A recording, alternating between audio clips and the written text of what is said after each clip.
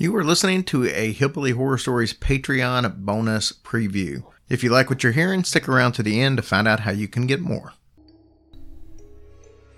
Tracy, we are so excited for our upcoming live event in Indianapolis with Tragedy of Cinema and Middle Aged and Creeped Out. Yes, we're looking forward to seeing all of you. I'm Todd. I'm Nate. And I'm Sean, and we are Middle Aged and Creeped Out. We are looking forward to sharing some creepy stories with all of our hometown listeners. I'm Jimbo with the Tragedy of Cinema. And I'm Kyle, also with Tragedy of Cinema. Indy is also our hometown, and we have the perfect horror movie to break down for you guys. Come out and see us on Saturday, July 16th at the VFW on South Lockburn and help veterans at the same time. All three shows are clean, so this is a family-friendly event. Tickets are just $20. Seating is limited, so get your tickets now at hillbillyhorrorstories.com. Hey guys, welcome to episode 1197 of Hillbilly Shorts. Hey everybody. So we'll start next week off with 1200. Yeah. We'll get right to the end this week with 1199. How about that? That sounds good. I got a frog in my throat. Hello, hello, hello. Yeah, it doesn't sound any better. Hello. Three Stooges? Yeah. Oh. All right. This is super creepy and disturbing things that people have seen from their windows. Yikes. You ready? I already feel creepiness all over that. This one's called The Most Ineffective Screen Door Ever. It says, I was up late, like around 11 p.m., because my 2-year-old had a high fever. I was holding her in my lap as she slept while I was sitting downstairs on the couch. I was watching TV, but wasn't really paying attention when something moved out of the corner of my eye. Across the couch are 2 double doors with floor-to-ceiling windows. The shades were open and I could see out of the back deck.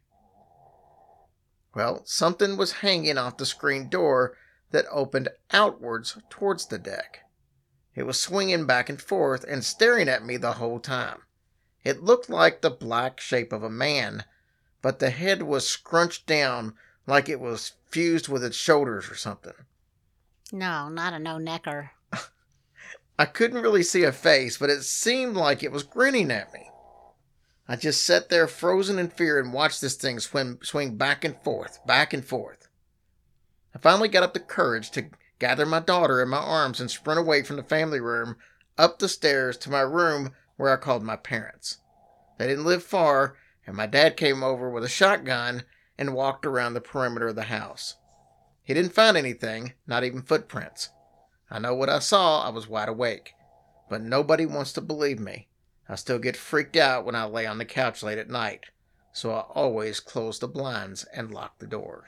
I do not blame her one bit. That's freaky. It is freaky. This one says, what not to do if you arrive late for dinner.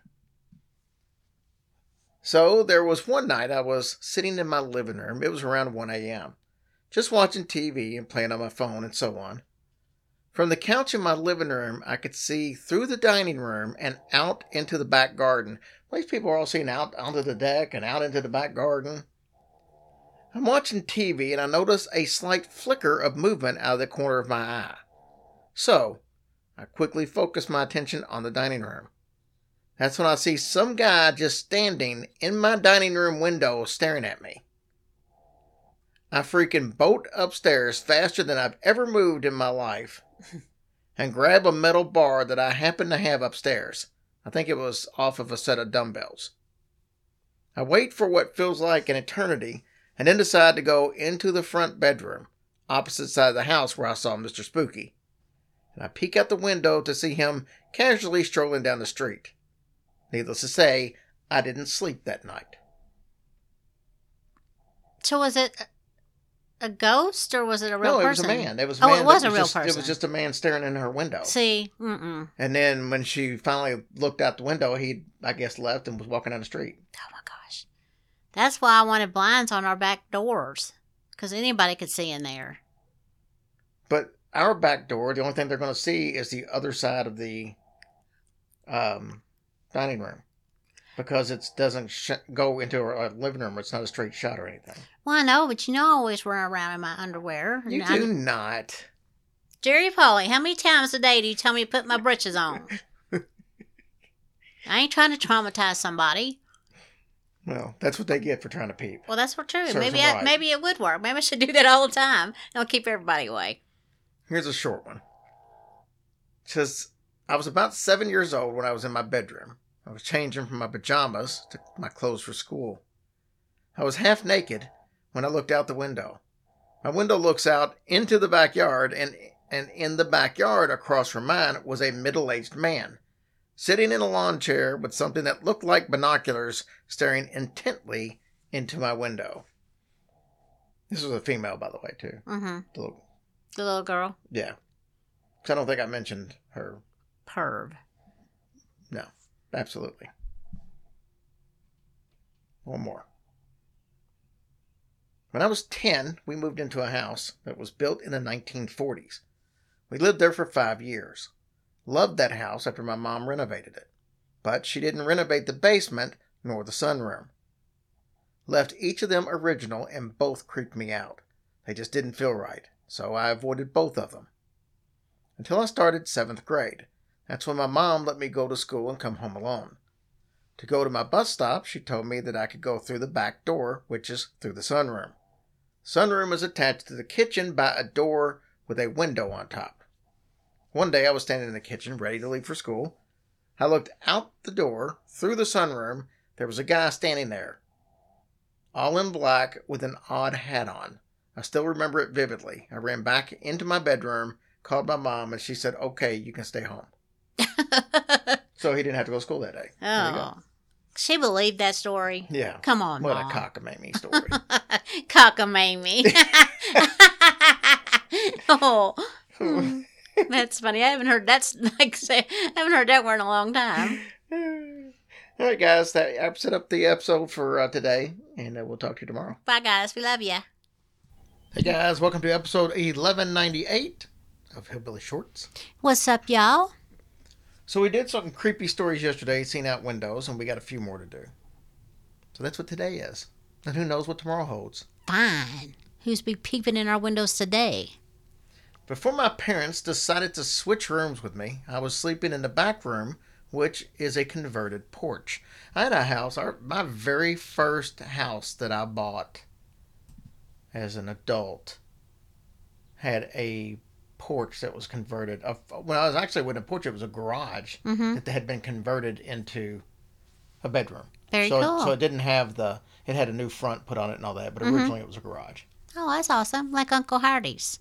I guess I've only been there once. And Oh. I don't think I went inside. Oh, what? No, I just dropped them. I dropped off Rachel from the hospital that time. Oh, dude, it's like the ultimate man cave. It's awesome. All right, nobody cares. nobody knows Howard. Oh, sorry, y'all. Anyways. Y'all love him if you knew him, though. Yes, you would.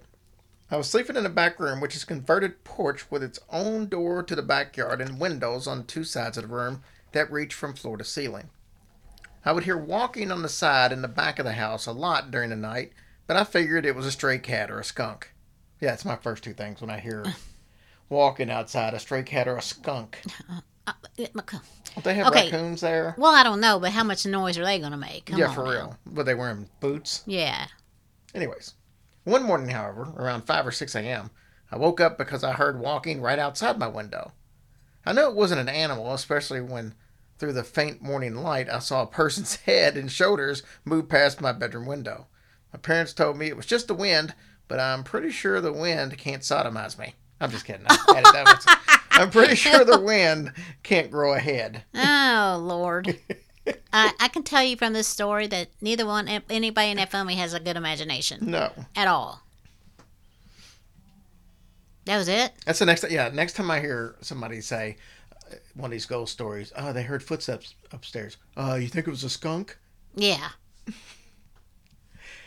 As a child, my bedroom window faced a big empty field. I very rarely bothered to close my window shades because there was never anyone out there. I would change in my room constantly without even thinking about the window. Then one day, I was getting dressed. I noticed a faint light. That's 2 stories in a row that said faint light. That's not the most common of phrases. Right. Anyways. So I was getting dressed. I noticed a faint light from the usual dark field. I looked out the window, and there was a car parked, headlights on, about 100 feet away. As soon as I looked, the headlights turned off and drove away. It was in the field? Yes.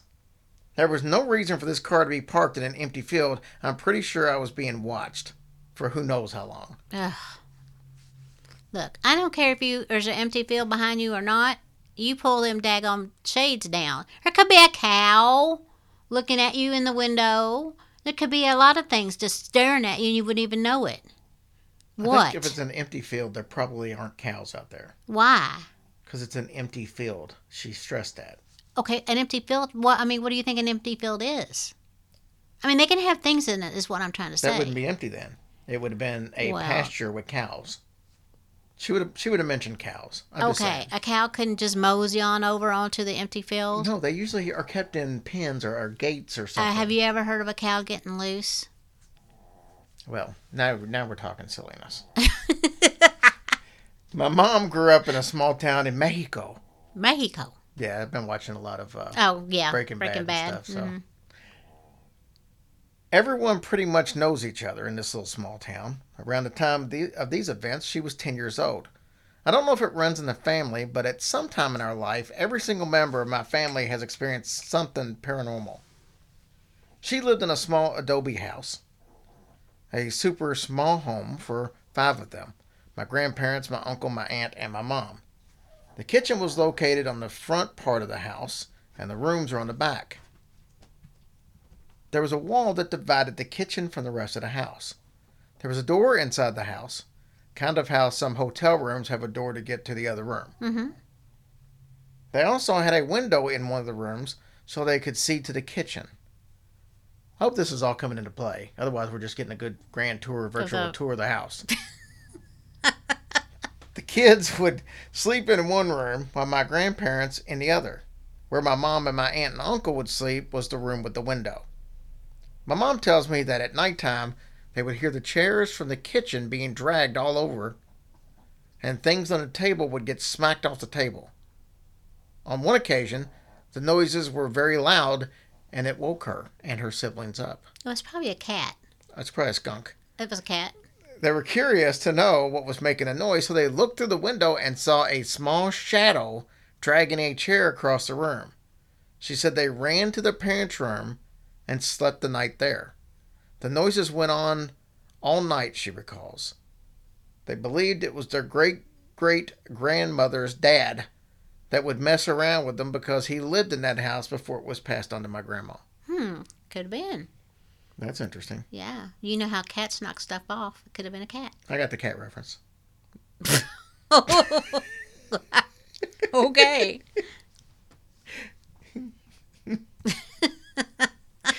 All right, guys, that wraps up for today. We'll be back tomorrow. Well, maybe.